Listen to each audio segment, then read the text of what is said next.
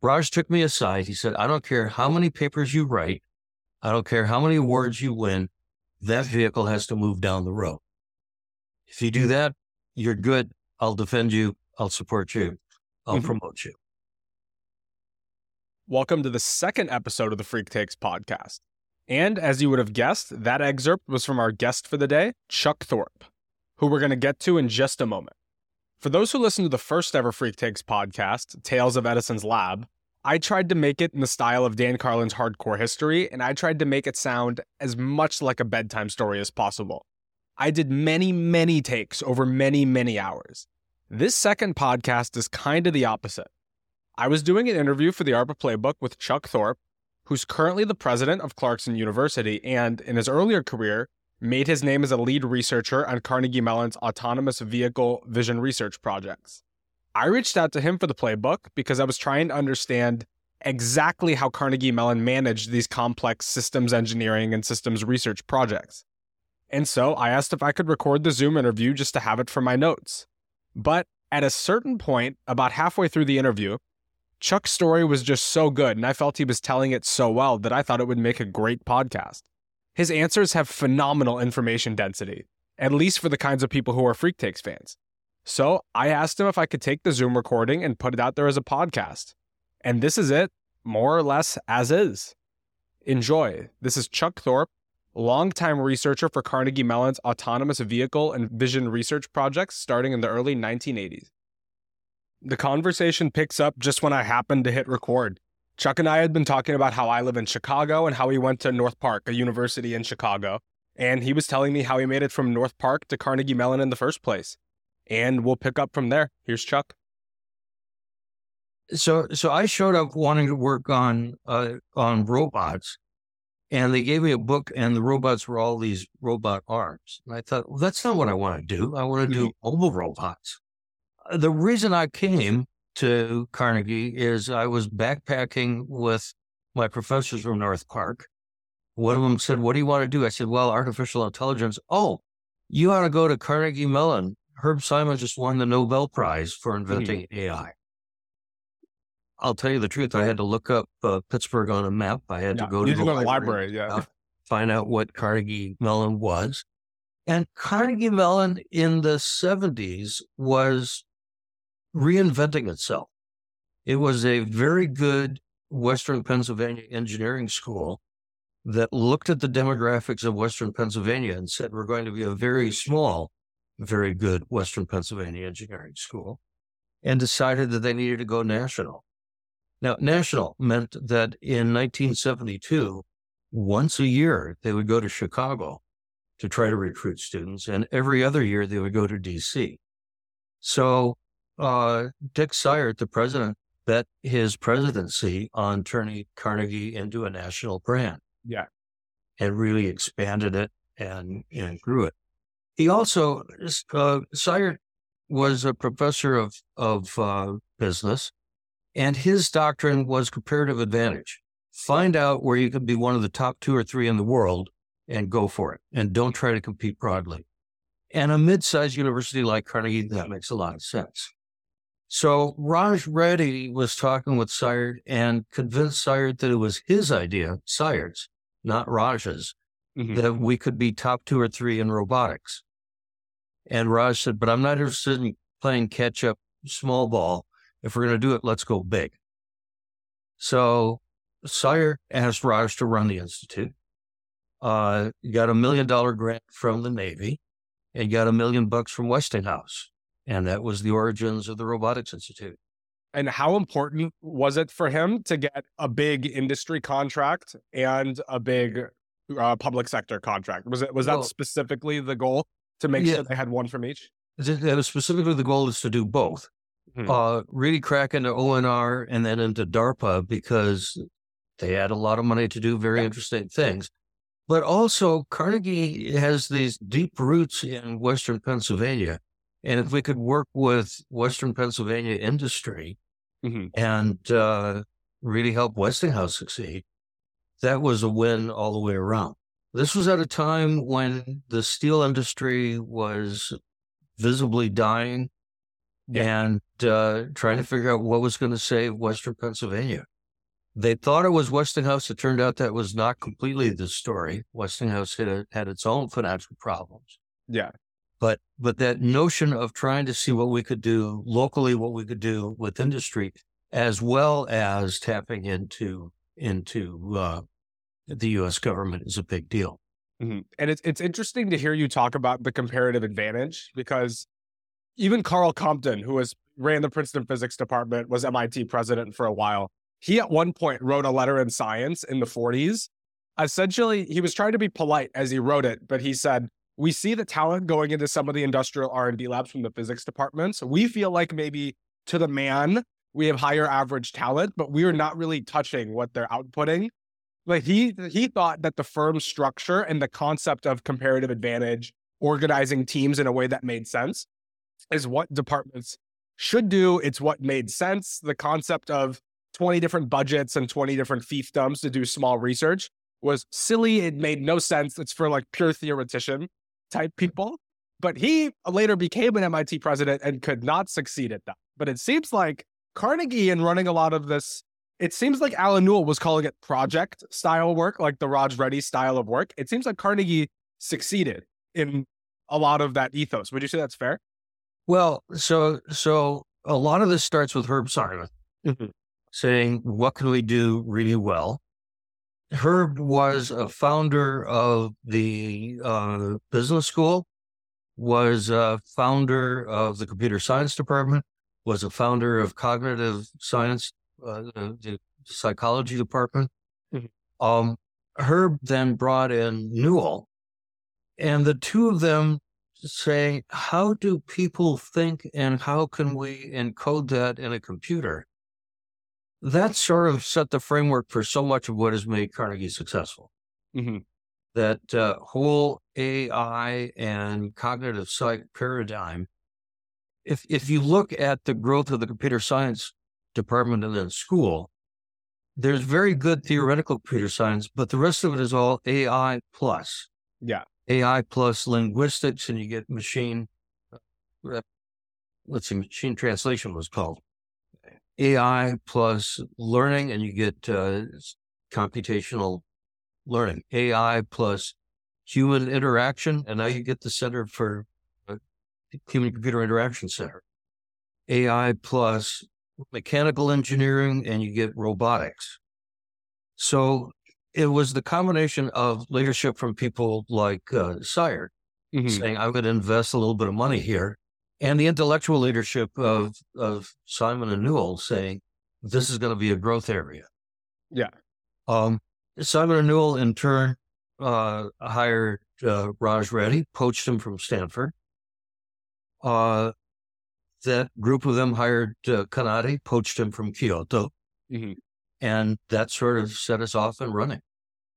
Could I read you an excerpt from Alan Newell's oral history where he talks about Carnegie Mellon's project-oriented style and Raj Reddy? Because he uses some terms that I'm sure you're going to hear and you're going to know I know exactly what he means. But to me, I knew what I thought it meant, or maybe it's what I wanted it to mean. So I'd love to run it by you.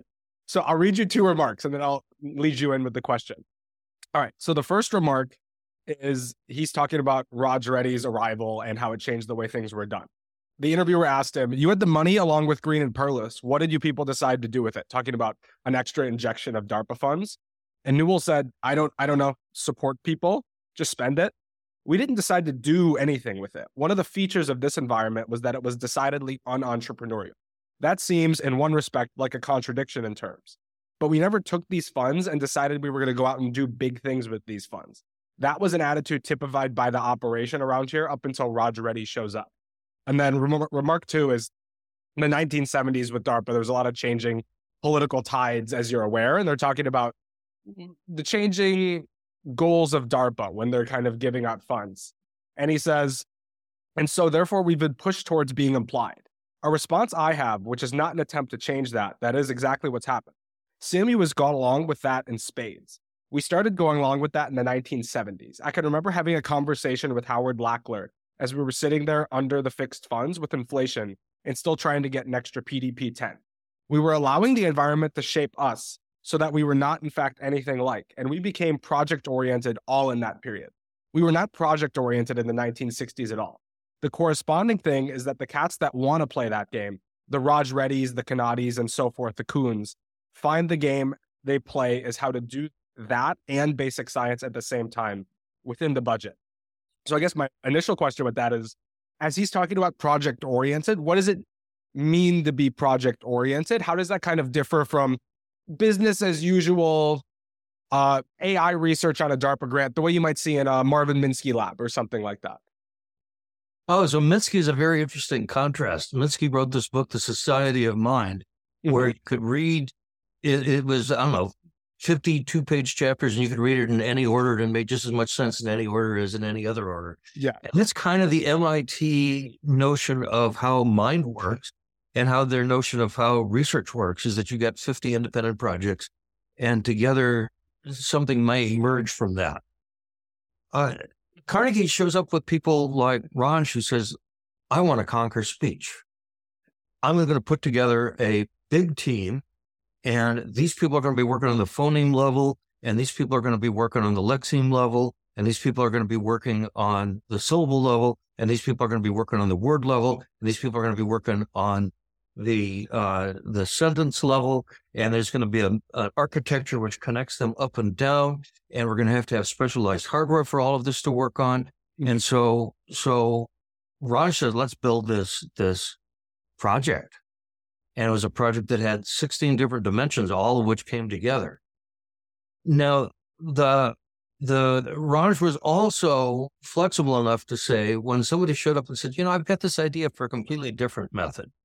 Let's not bother with all of the structure. Let's just have a little system where everything sort of learns and it figures out all of those mechanisms.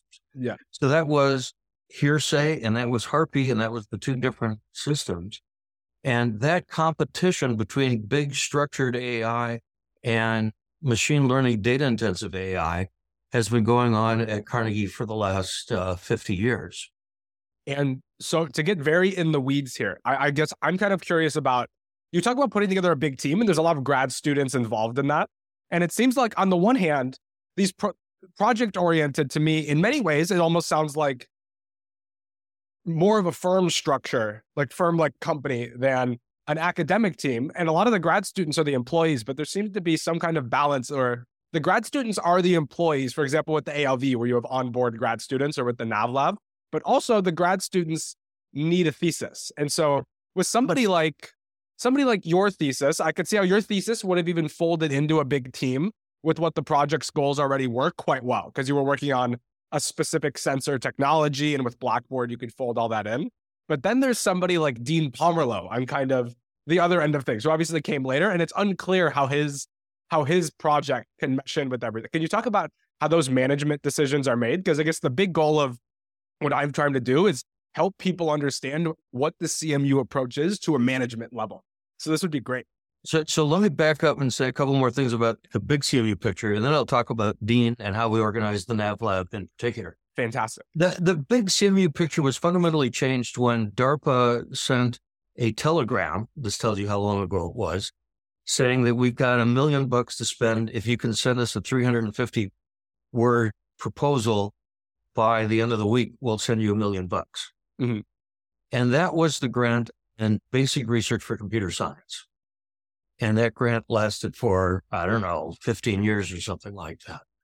And even after that grant disappeared, that set the ethos of the computer science department, that there is this one big chunk of money, that it supports all of the graduate students, that therefore the graduate students are jointly sponsored by the entire department. So do you know about Black Fridays? No. Twice a year, the entire computer science faculty sits down and talks about every graduate student. And the student has written a letter, and they read the letter, and they turn to the advisor and say, what has your student been doing? And if the advisor says, well, the student is making good progress, and they did this and this and this, and it matches what the letter has said, good. Then the student gets a letter saying satisfactory progress. If the faculty member says, I've been trying to work with this guy and he's just so stubborn, he won't do what I tell him to do, then the faculty write a letter saying, you must, by next Black Friday, do this and this and this. If the student is co-advised and the one advisor says, well, I thought that Eric was working on it, and Eric says, oh, I thought Chuck was working on it.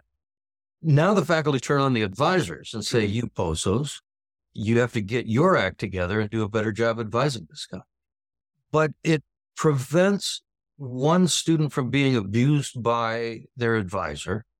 If you're not happy with your advisor, because you're sponsored by the department, you can change your advisors. But it also prevents one soft touch advisor from saying, oh, poor student, he had a rough semester. No, the entire department gets together and writes something. And there's these very carefully crafted letters of satisfactory progress, unsatisfactory progress, the dreaded N-1 letter, and then being kicked out of the department.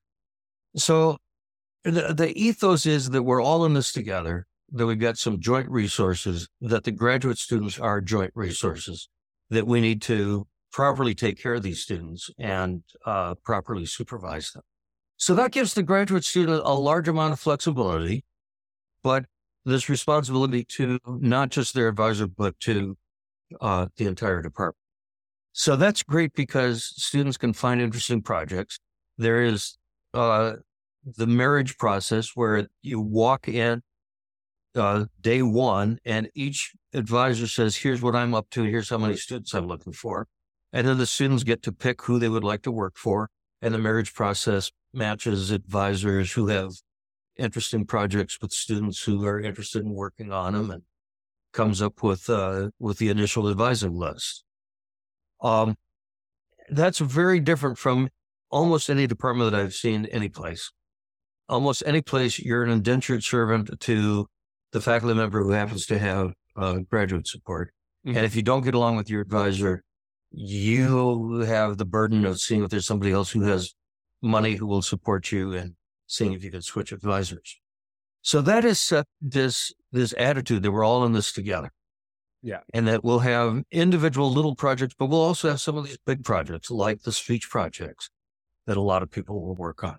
Newell himself at his height had both his human-computer interaction, user interface stuff, but also his SOAR project, which was a pretty good-sized project with a number of graduate students working on it, trying to figure out how they could all fit together. Newell said that you can do science in lots of different ways. One of the ways you can do it is just by doing something that's an order of magnitude bigger or an order of magnitude faster. If you can process 10 times the number of rules, then you're in a fundamentally different space and you're doing something different and the science is different. Yeah. If you could run your computer 10 times as fast, then the nature of the problems that you're dealing with changes in some ways that you can't even predict. And so doing something 10 times bigger is great. So he was very supportive of that kind of an attitude. Now, how did we get going on the Nav Lab? So I was sponsored on the original ONR project to do cool stuff. And one of the cool things that we did was to build this direct drive robot arm. Another thing we did was to build this stereo vision for navigating across a room. Mm. Side notion, we were sitting there working one day, graduate students, T-shirts, empty pizza boxes, and we heard the door open and we looked over and there was Raj and President Syed arguing over who could open the door. And in walks this Navy admiral in full dress whites with all of the nobody had told us the head of ONR was coming to visit. And is this all in the midst of, is the ALV still in full swing too? This is before that. This is when I was a graduate. Oh, okay. Larry Matthews, who's now head of computer vision at JPL, Hans Moravec, myself, with robots in pieces, and in walks the head of ONR to see what he's been spending money on. Like, guys, if you told us, we would have at least cleaned up the lab and probably had a demo ready to run. Yeah. Or put on your good T-shirt. And put on my good T-shirt. But he was impressed. And many years later, I ran into him and he remembered that visit. And so he was happy to see robots. When I was finishing my thesis, we had a meeting and Takeo asked each of us, what do you want to do next? I said, we've been doing a good job indoor. I want to go outdoors and really build driving cars. And when we'd gone around and said what we wanted to do next, Takeo came back and said, good, because DARPA has this money for strategic computing.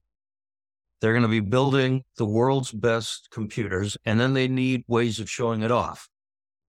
And being DARPA, they have to have a way for the Air Force and a way for the Army and a way for the Navy. Yeah.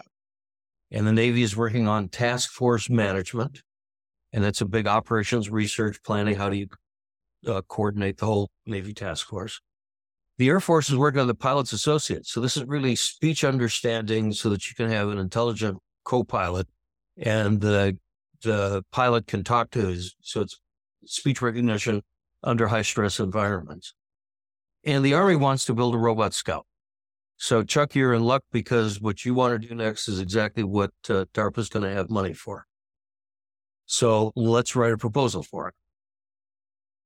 We had just hired a guy named Dwayne Adams. Dwayne had been deputy director of one of the DARPA offices. Mm-hmm. IPTO, Information Processing Techniques Office, and he came to be the associate director of robotics and to help us write proposals.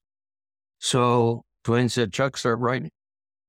And we wrote a proposal for what it would take to do road following. And that was the beginning of the NavLab project. So we submitted the proposal, one for road following and one for the architecture of what the system would have to look like. Mm-hmm. I went back, finished my thesis, defended my thesis, thought I would take a couple weeks off to figure out what I wanted to do next. Raj came up and said, congratulations, you passed your thesis. There's a meeting in my office to talk about how we start the NavLab project. And that was my gap between my thesis and the NavLab project, was walking from the defense room into Raj's office to start this meeting, to start planning what we were going to do. And to stop you for a quick second, to add to the queue of operational questions. So I have the question of grad students, employees versus novel thesis generators. And then also on this particular point, in one of the year-end reports, I believe you were, I don't know what your staff designation was to MIT, but in one of the DARPA year-end reports for the NavLab from CMU, I saw them refer to you as a project manager, which is interesting. That's not an academic designation. That sounds very industry. So I would love for you to talk a little about that too. If that I should read into that or what that means too. You shouldn't read much into that. Yeah. But what you should read into is when Newell and Simon and Reddy really got computer science going, and before that, Perlis and Shaw, et cetera, they said, if we're going to do big projects, and we did big projects like the Andrew project that turned into the Andrew file system and things like that. They said, we need to have more faculty than we have courses to teach. We can support them on soft money. So we need to have research scientists who have full faculty privileges. So if you're at MIT and you're not tenure tracked, you're nobody. Yeah. Carnegie said, no, we want to have non-tenure track people supported on soft money, but who have advising privileges and PI privileges and all of the privileges that faculty have. They just may or may not be teaching courses at this time. So unique to computer science, there's this whole research track, which is fully equivalent to the tenure track. And that was my underlying title. When I defended my thesis in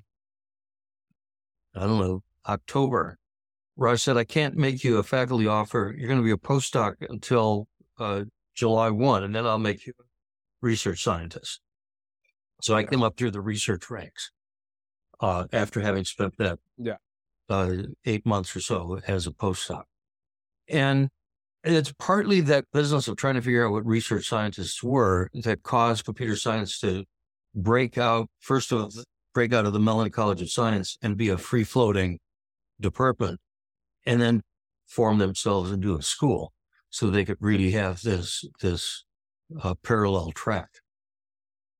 project manager, that was just sort of a title because that's what I was doing on the NavLab project. Raj took me aside. He said, I don't care how many papers you write. I don't care how many awards you win. That vehicle has to move down the road. If you do that, you're good. I'll defend you. I'll support you. I'll promote you. So it really, that because I was a graduate student writing this proposal, I couldn't be a PI. So Takeo was a PI, and I think Hans Moravec was a PI.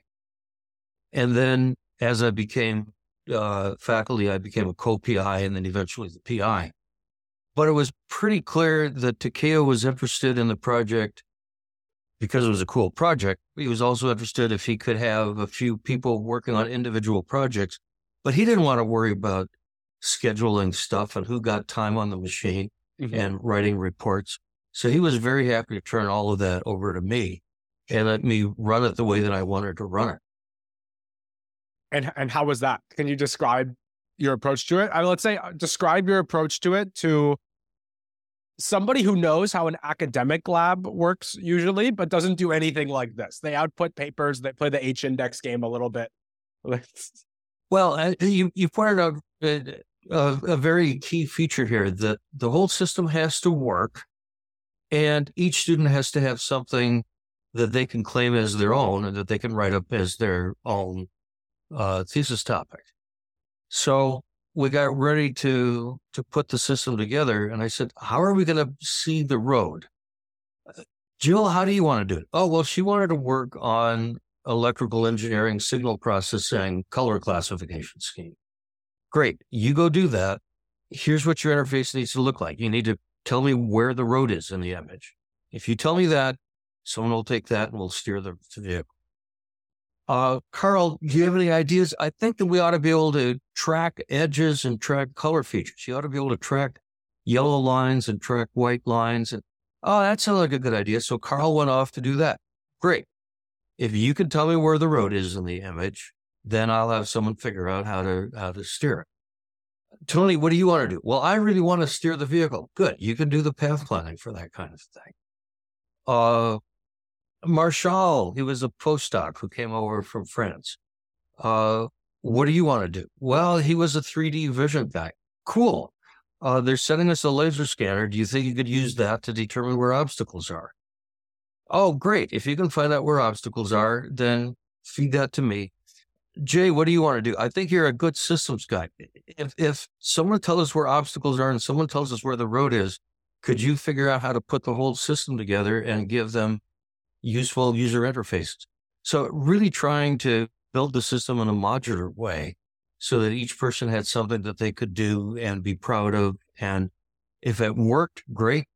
Then we plug it into the system and it runs. And if it doesn't work, well, I've got two other people working on other approaches to that same thing. And then if somebody like Dean coming in with neural net, wanting to apply kind of Geoff Hinton's somewhat theoretical methods to this, how do you fold them in? Do they sit off a little further to the side in the lab? What does that look like? Well, first of all, we said neural nets. Oh, come on. Nobody's ever built a neural net that does anything. Haven't they proved that neural nets aren't going to work? You want to try it? Sure, try it. Let's see what happens. What would you like? You want some images? We'll collect you some images. Come on in. We'll see. And then talking to our people at DARPA, because there was a different, again, competing office at DARPA doing neural nets and saying, look, I know you're skeptical about neural nets. We've got this neural net guy separately funded.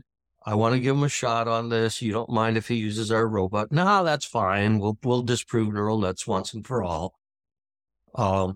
So come on in and try it out. Dean turns out to be an extraordinarily bright person. Mm-hmm.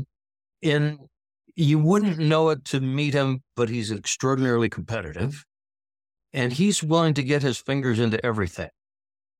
So mostly what he wanted was this recording of images and steering wheel position. And then he went off and started work on that and built a system with 100 hidden units, and it seemed like it could work, but really slowly. And so he cut it down to 50 hidden units, and it seemed like it could work as well and a lot faster. Cut it down to 25 hidden units and eventually got down to 4 hidden units. And now he was working in believable amount of time and still worked pretty well. Cut it down to 3 hidden units and it didn't work anymore. So, okay, 4 hidden units.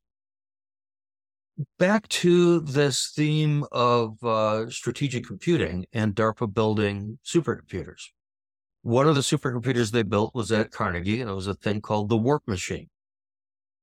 The Warp Machine had 10 pipelined units, each of which could do 10 million adds and multiplies at once.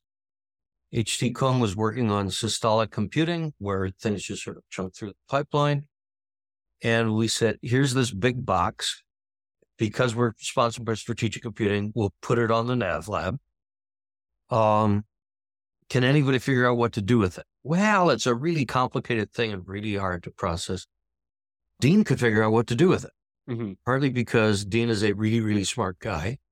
Partly because the inner structure of a neural net is multiply, add, multiply, add.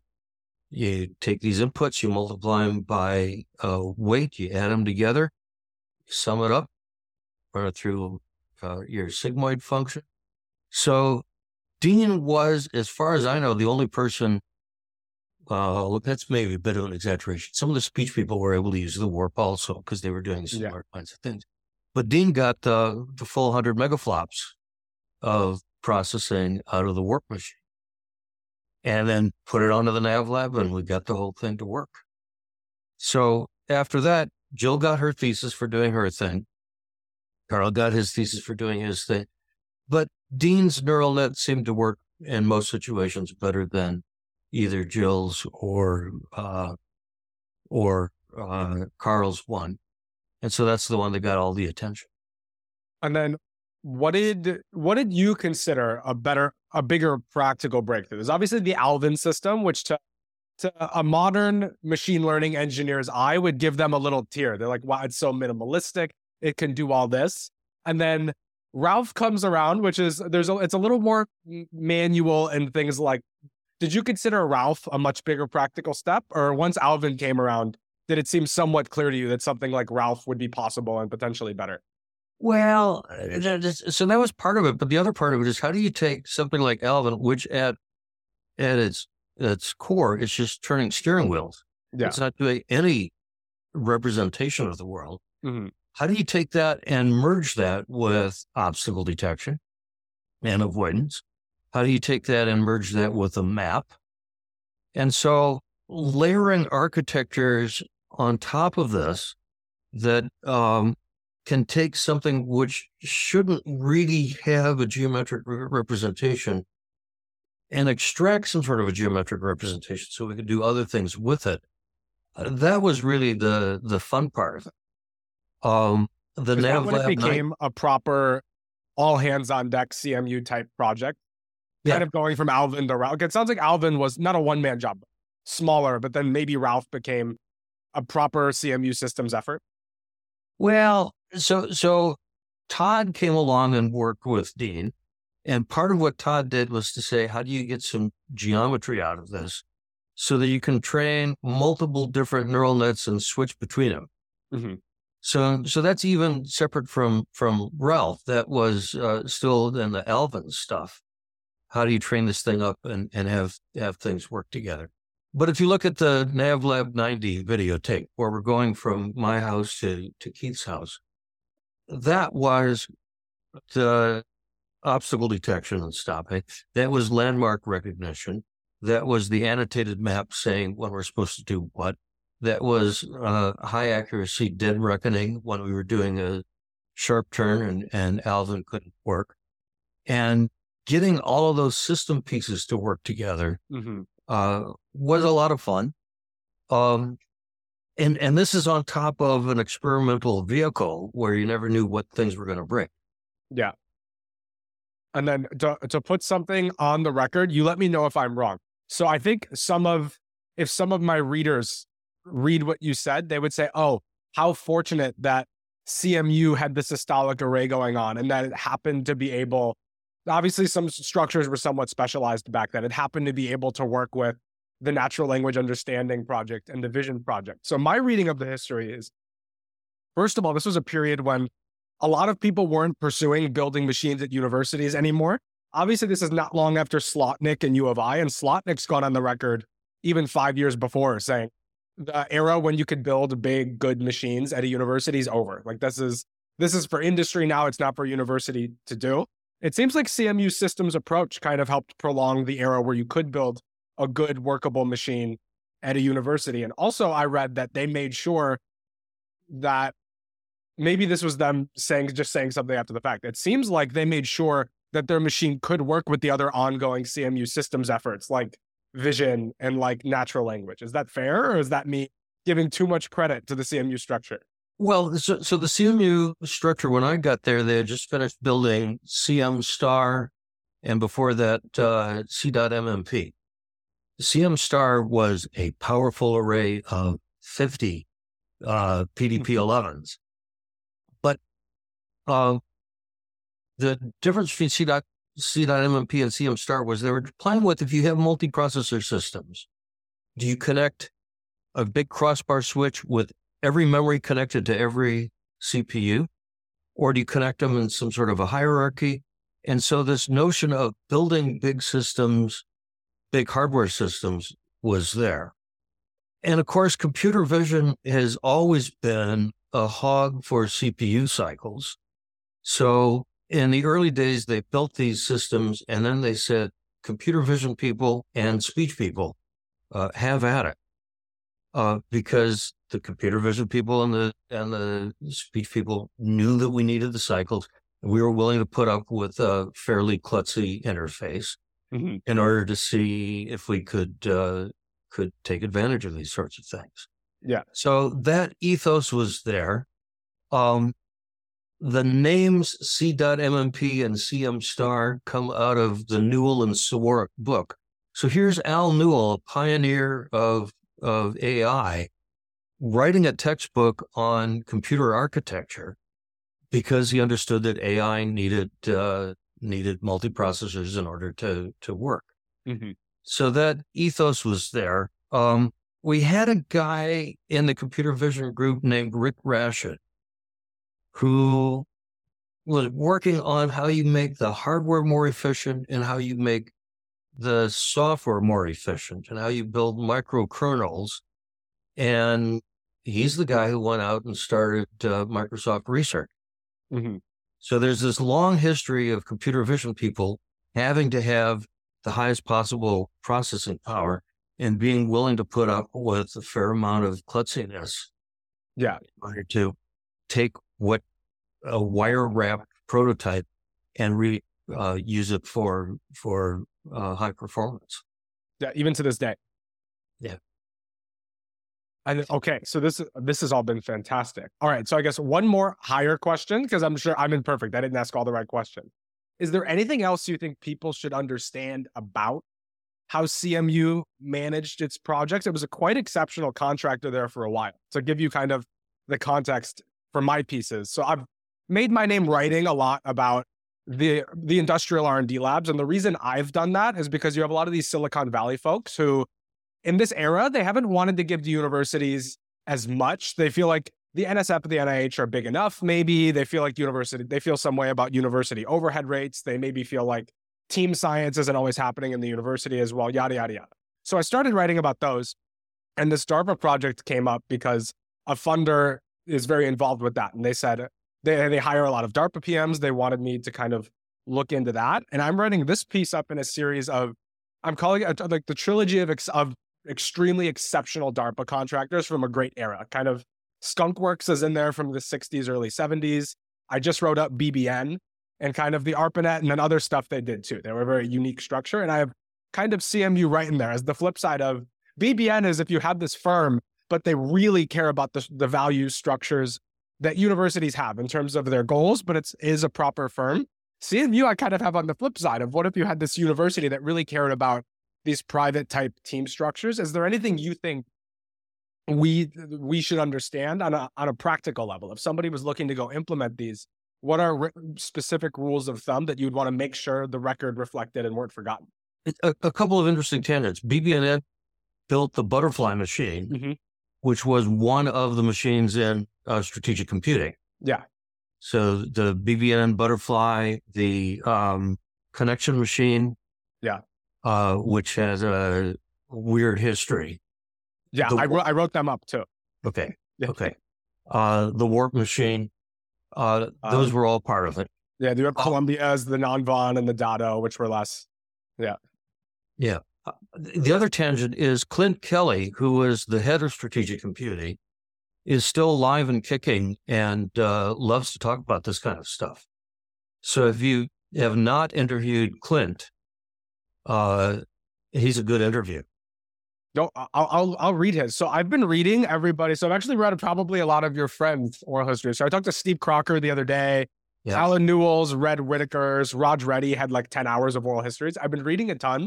Yours in particular was quite sparse in terms, like Raj had probably a 200-page oral history. Yeah. And yours was something like 15. And it wasn't, the people did it really different than the people who did some of the other more thorough ones. So I'll read Clint Kelly's and then I'll see what I would still love to know. So Clint was at DARPA during that era. And he funded the adaptive suspension vehicle, this big 6-legged walking machine at Ohio State. Funded us, got the whole the Martin Marietta integrating contractor together. So it seems like he helped really encode what the 3 applications were going to be. Yes. With an interesting history on the ALV, because with the Battle Management and Pilots Associate, it seems like the Navy and Air Force really wanted those. The Army didn't really know what to do with the ALV, but I think they saw it as a great test bed for a lot of the great work going on in the DARPA portfolio, and you can't expect the armed services to see it all the time. So they had 2 pretty conservative bets and then a really exciting one. Well, so 2 people, Clint, at the age of 80-something or other, just went up in one of these space launch things. So he still remains very interested in these sorts of things. His idea of a good time is he produced a book on all of the world's penguins, which meant that he had to get on tramp freighters that go to these isolated islands in the South Pacific once a year. And if it happens to be sunny that day, you can get the world's best pictures of that species of penguin. The Army assigned a young captain to go tell us what we needed to do to make this stuff practical. A guy named Rick Lynch, who had just finished a master's degree at MIT and came and hung out with us and gave us good advice as to what would make a difference and what wouldn't make a difference. And Rick, as he worked his way up through the ranks, when he was running Fort Hood, he would host an annual robot rodeo for us to go down there and show off the best robotics capability that we had. When he was in Iraq, he was pounding on us. How come you guys haven't done a better job?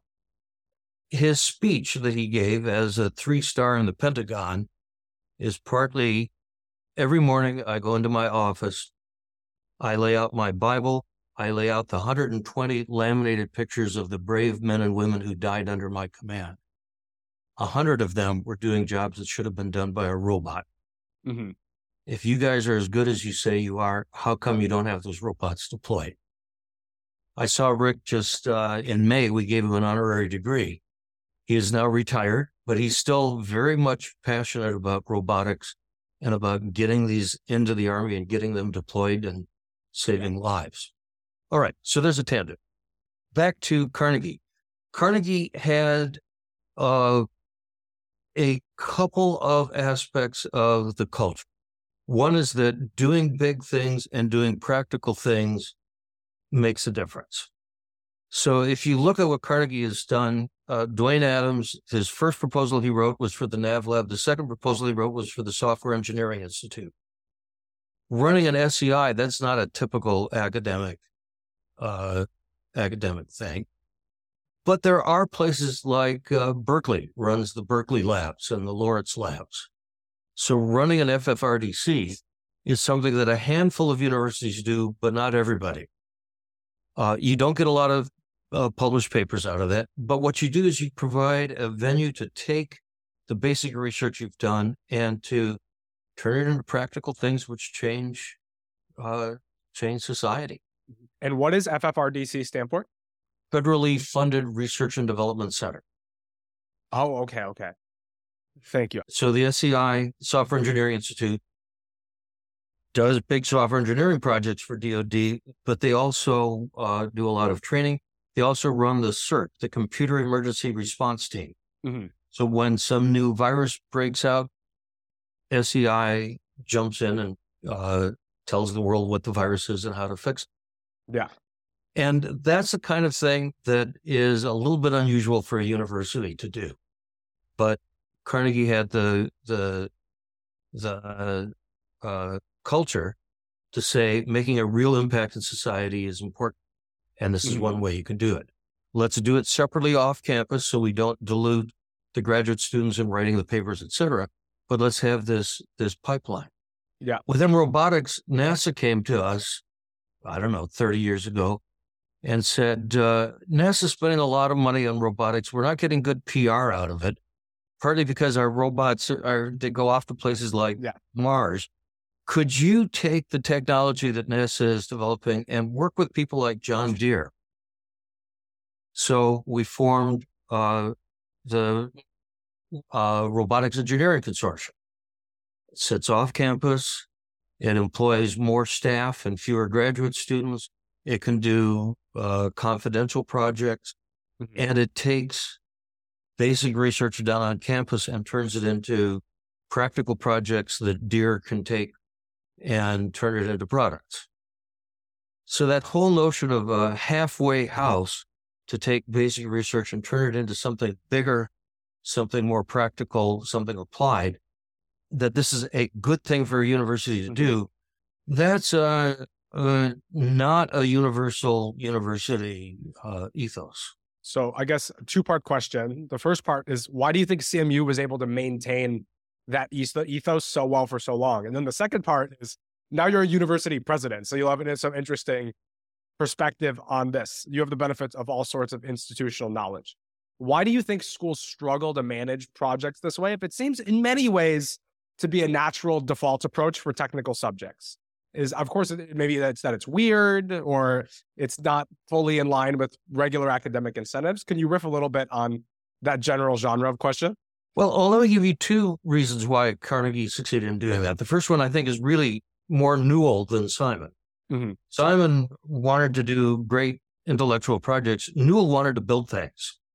So Newell caught on that building big stuff and seeing how it worked in the real world was important. And then Raj pushed that even further with it, starting out with speech, but then also the hardware projects, et cetera. The other reason why Carnegie did this, if you go back in the history, there was the Carnegie Institute of Technology and there was the Mellon Institute of Science. And the Mellon Institute of Science was the contract research shop. When the Mellons owned Gulf Oil and Koppers Corporation and big chunks of various steel companies, they needed a chemistry research shop. Mm-hmm. And so the Mellon Institute was this chemistry research shop. And it existed to do contract research. If you got to produce some papers, that was good, but it was 50 PhD chemists doing industrial research. In the great merger of 1967, which formed Carnegie Mellon, we absorbed the Mellon Institute and had to figure out what to do with it. And partly what we did with it was to keep it running as a contract research shop. So there was already this notion of an off-campus, sponsored by soft money, more practical research shop that we didn't quite know what to do with. but that in an ideal world, you would take basic research from the main campus and then figure out how to apply it, et cetera. So that was a little bit in the DNA of Carnegie since the merger in '67. No, that's fascinating. So it's not dissimilar to MIT circa 1920 had a program called the Technology Plan, where MIT was young, kind of 1860 to 1920. They were perpetually poor and kind of living on shoestring budgets. And at a certain point, they said, there's nothing, back then more than now, they really lived on, we serve industry above all else. That's what we're here to do. And around 1910 or 20, they said, the most honorable thing an institute of technology can do is provide a great service for a fair price. So they kind of let their applied researchers loose to work a lot of these contracts to the point where at a certain point, what would have been their, I think, chemical engineering department, their applied chemistry department was 75, 80% industry funded, just because that's the amount of money they could bring in on these 50% contracts. So this is very interesting. And MIT has this history of spinning out the Draper Labs and the Lincoln Labs. And again, that's stuff that's too applied to be done in a university lab by graduate students, but that should have some connection to the university, less connection in the case of Draper Labs because of some firewalls. Yeah. But MIT has some of that same ethos. Yeah, Carnegie had this very practical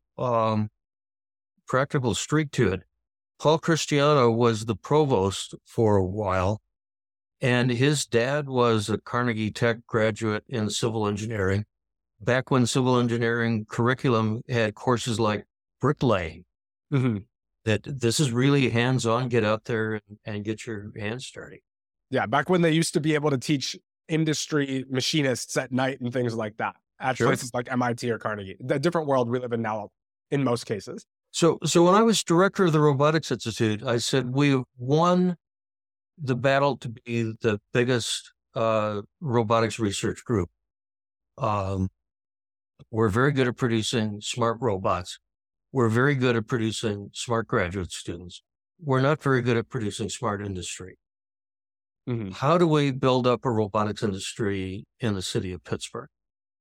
And started working with the big foundations there, and started working with the little spin-off companies. There were a bunch of them, but none of them were very big. And started working with the university management to say, how do we pull all of this together? And when I say the foundations like the Hillman Foundation, which is one of the richest foundations in the city, John Denny from L.C. Hillman's office came and sat with us and said, how are we going to build a robotics industry? And that led to the Robotics Foundry, and that led to Pittsburgh becoming Roboburg, which eventually led to these bigger clusters and some federal manufacturing research center and so forth. So in that case, do you take a lot of pride in your one previous oral history?